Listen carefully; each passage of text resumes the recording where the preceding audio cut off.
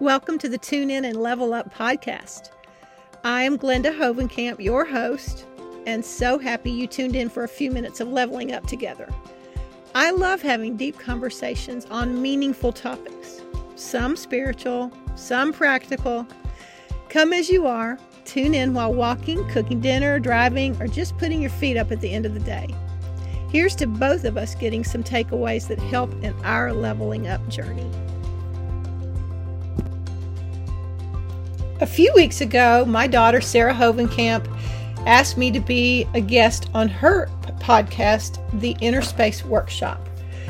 She asked me to pick a topic that I felt passionate about, and I selected recovery, 12-step recovery, the Al-Anon program.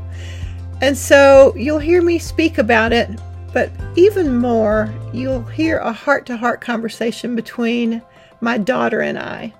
And I believe that she was instrumental in influencing me to start my own podcast. It's not that she asked me to or even said aloud or encouraged me to. It is that I loved the feeling of that deep conversation, and it seemed raw and real and meaningful. And I realized I would like to keep having meaningful conversations with other people on topics that mean something to them. So stay tuned and hope you enjoy.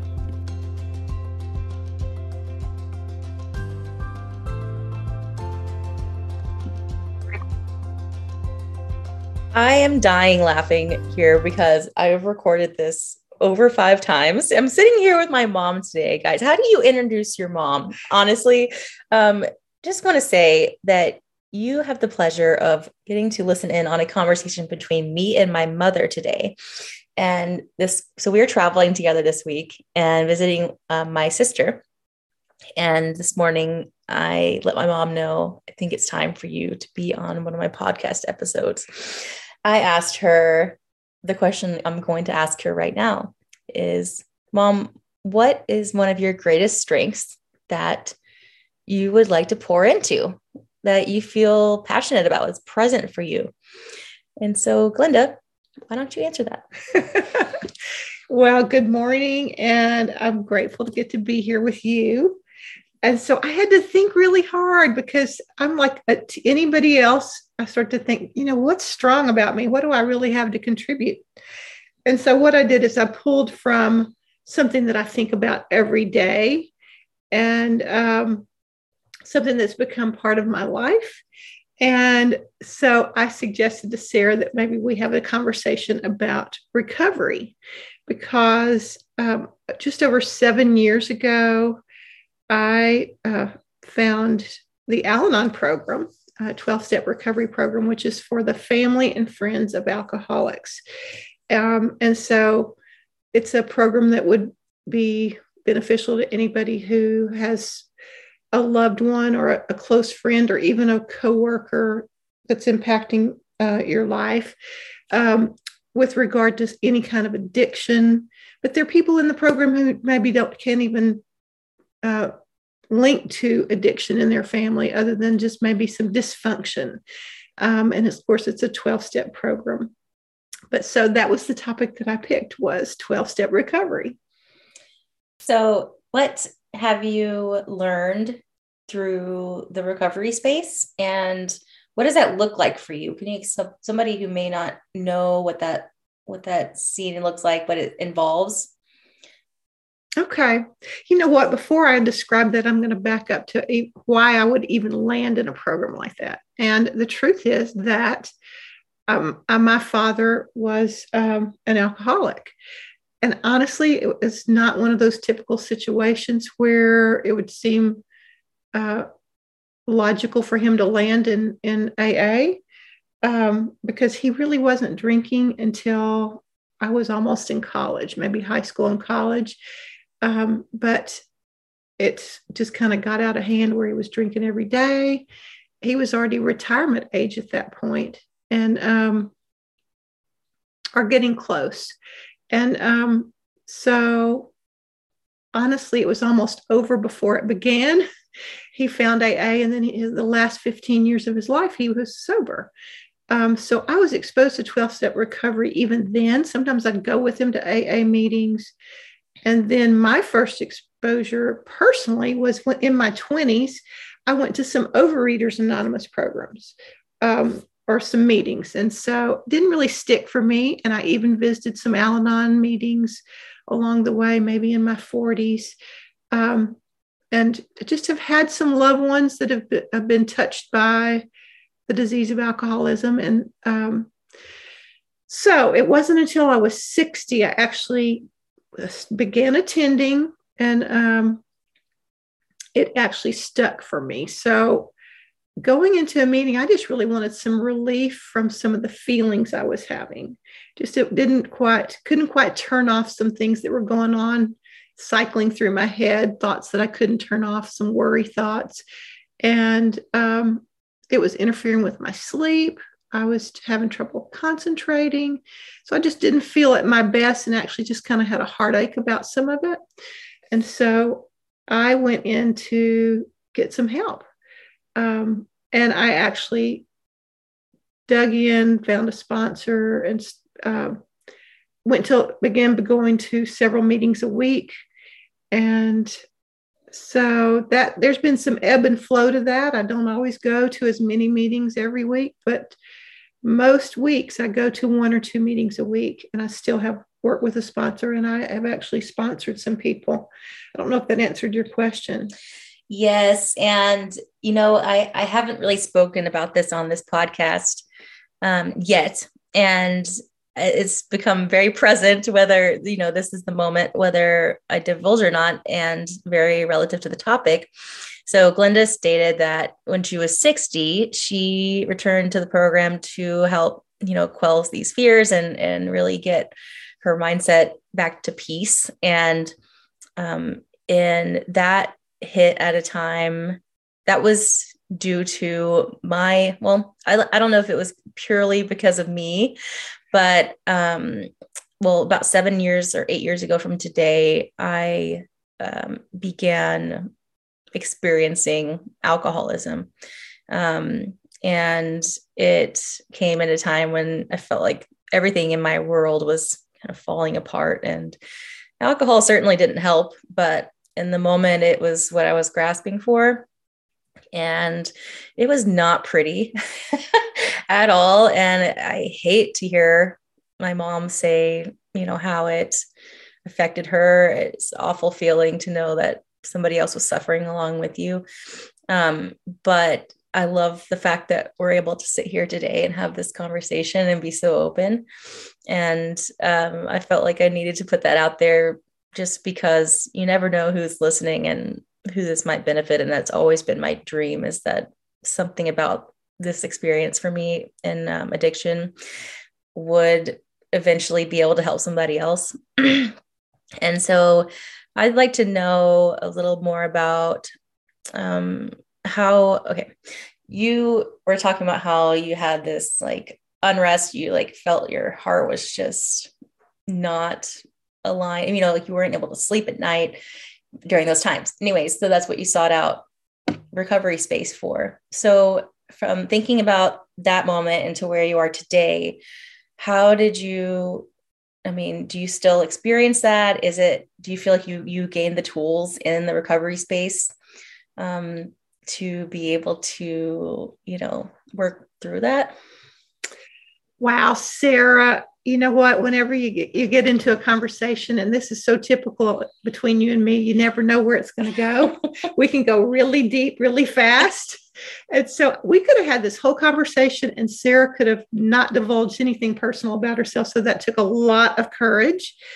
I just want, as a disclaimer, I want to say that my pain and discomfort over loved ones didn't begin with Sarah. She wasn't the cause of me needing to go to Al-Anon. The pain didn't get great enough that I would pay attention to it to get help for it until I saw Sarah suffering and realized my own powerlessness, that I couldn't fix it for her.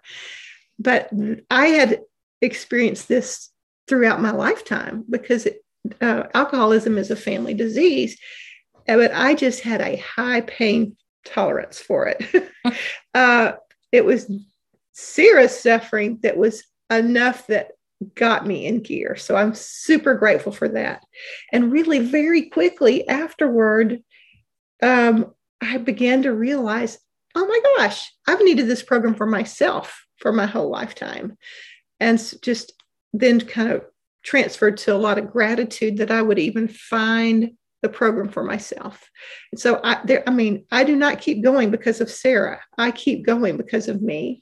And to answer your question, Sarah, absolutely. I've developed a tool belt full of tools. I can't get things all to stay perfect all the time. Life keeps happening. And I could be upset over something at work. I'm a teacher, so I can get all wrapped up in my work or what's going on with work. Or it could be something in the family, or it could be what I'm saying is something totally unrelated to addiction or alcohol. But I can, once again, the symptoms can rise up again where I'm having trouble sleeping because I can't turn thoughts off. I get so wrapped up into feelings, I can't turn those off, and it just kind of interferes with my life. That's kind of like codependence, where I can't stay in my own head and in my own thoughts, and I kind of lose control of that. It sounds crazy. No, I don't think I'm crazy, except I can have, I guess that's a little bit of insane thinking when I don't have complete control of it. But I think when I'm working a really good program and when I'm at my best, I have a lot of serenity. And you kind of get addicted to that. That begins to feel like your norm. And then pretty quickly, when you don't have that, those are like red flags that say, oh, I think I better get to a meeting, or maybe I ought to call my sponsor, or maybe I need to do some journaling. We have literature, we have slogans. There are just a lot of things that I can use that can help me work this spiritual program that I have. The steps are clearly spiritual in that they point you towards a higher power, and you're not going it alone. So it's staying in a day at a time, kind of living a day at a time, and in one little capsule is one of the tools. Not trying to project too far into the future beyond this day, and not getting caught up in the past and what happened yesterday. That's definitely part of the recovery process. Wonderfully said.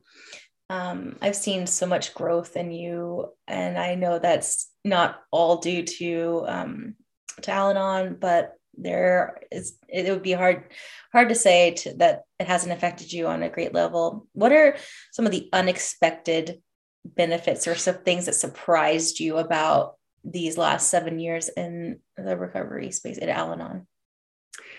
Well, I think that it's been transformational in my relationship with you. I can remember I probably made you feel judged a lot of the time. That wasn't my intention. And I would butt into your business, and I would ask questions and that were none of my business. And you sensing my worry did not help you at all. Where, I felt like I was loving you, but in a lot of ways I was probably hovering, and it was not helpful. And of course I had done that to many, many people. You were just you were my classroom at that point in time. I got to learn on this situation. So what you taught me is get out of your way. How about thinking about what I need to work on within myself? And so that was the greatest surprise, is that sometimes the very best gift I can give to anybody is working on me. So whenever I start to worry again or get concerned, pretty quickly I'll just think, okay, I think I'm going to look as far as my own nose here and get to work on some of my own lessons that I need to be working on. And it's been a huge challenge just to really, when you're so focused on other people, that you lose sight of what you like to do, what you're interested in, what you want, and what your opinions are, your own hobbies and interests. It's a little beyond late to be getting to work on it. But that's kind of where I had to start. And I really have developed lots of interests of my own. I really enjoy my own company a lot more than I ever did before. But the very, very, very most special thing to me really has been the transformation in my relationship with you, because you've become like one of my very dearest friends, not just my daughter, but someone I could talk to about anything. I think we are two women who trust each other and love each other, and there's a safe space between us more than ever before, I think. I so agree. 100%. Oh my gosh. My heart is so full having this conversation. I love you so much. Okay. I felt the nudge to ask this question. And I think we'll close with this is, what encouragement do you have for a family member, a friend, a parent of somebody experiencing addiction, with one of their close loved ones experiencing addiction, and they are feeling, like they're not sure how to proceed? Mm-hmm. What's your encouragement for somebody in that position? Well, you and I are living proof that we did not know the end of the story. We still don't know the end of the story, but the story's gotten a lot better for us. And honestly, it has felt miraculous to me. I was not expecting this would be how things would go, or that just beginning to work a recovery program could have such far-reaching effects. And it's affected me in so many ways, not, over and above, along with my relationship with Sarah. It's affected all of my relationships. It's affected my outlook on life. And so I think the thing is, it's kind of like opposite world. It is doing the opposite of what your instincts have been telling you to do, which is to just take a breath, actually take a time out to work on yourself, your part in life and your perspective. And sometimes that's the very best gift we can give to our loved ones, is to get healthier ourselves. And then that leaves room for others to actually take care of their own stuff. And without my interference, my loved ones have actually thrived. They're doing just fine without my input. And all of a sudden I realized, oh my goodness, this is how it really is supposed to work. And you know what? I had the most loving role model in my mother, who was just such a strong woman and such a strong role model. But she was so giving. But somehow I missed the lesson, if she was trying to teach it, to maybe not be so controlling, not to be so cautious, and to try to keep my children from making a mistake that might be painful. I think just getting out of the way and letting my loved ones kind of experience their own consequences and come up with their own game plan has been the greatest gift I could have ever given to them. And it wound up being a great gift to myself too. Oh my gosh. I'm so glad that we had this conversation today, that you agreed to come on to the podcast. I don't know. I love you so much, and I thank you for your time. I appreciate you coming on. Love you too. Thank you.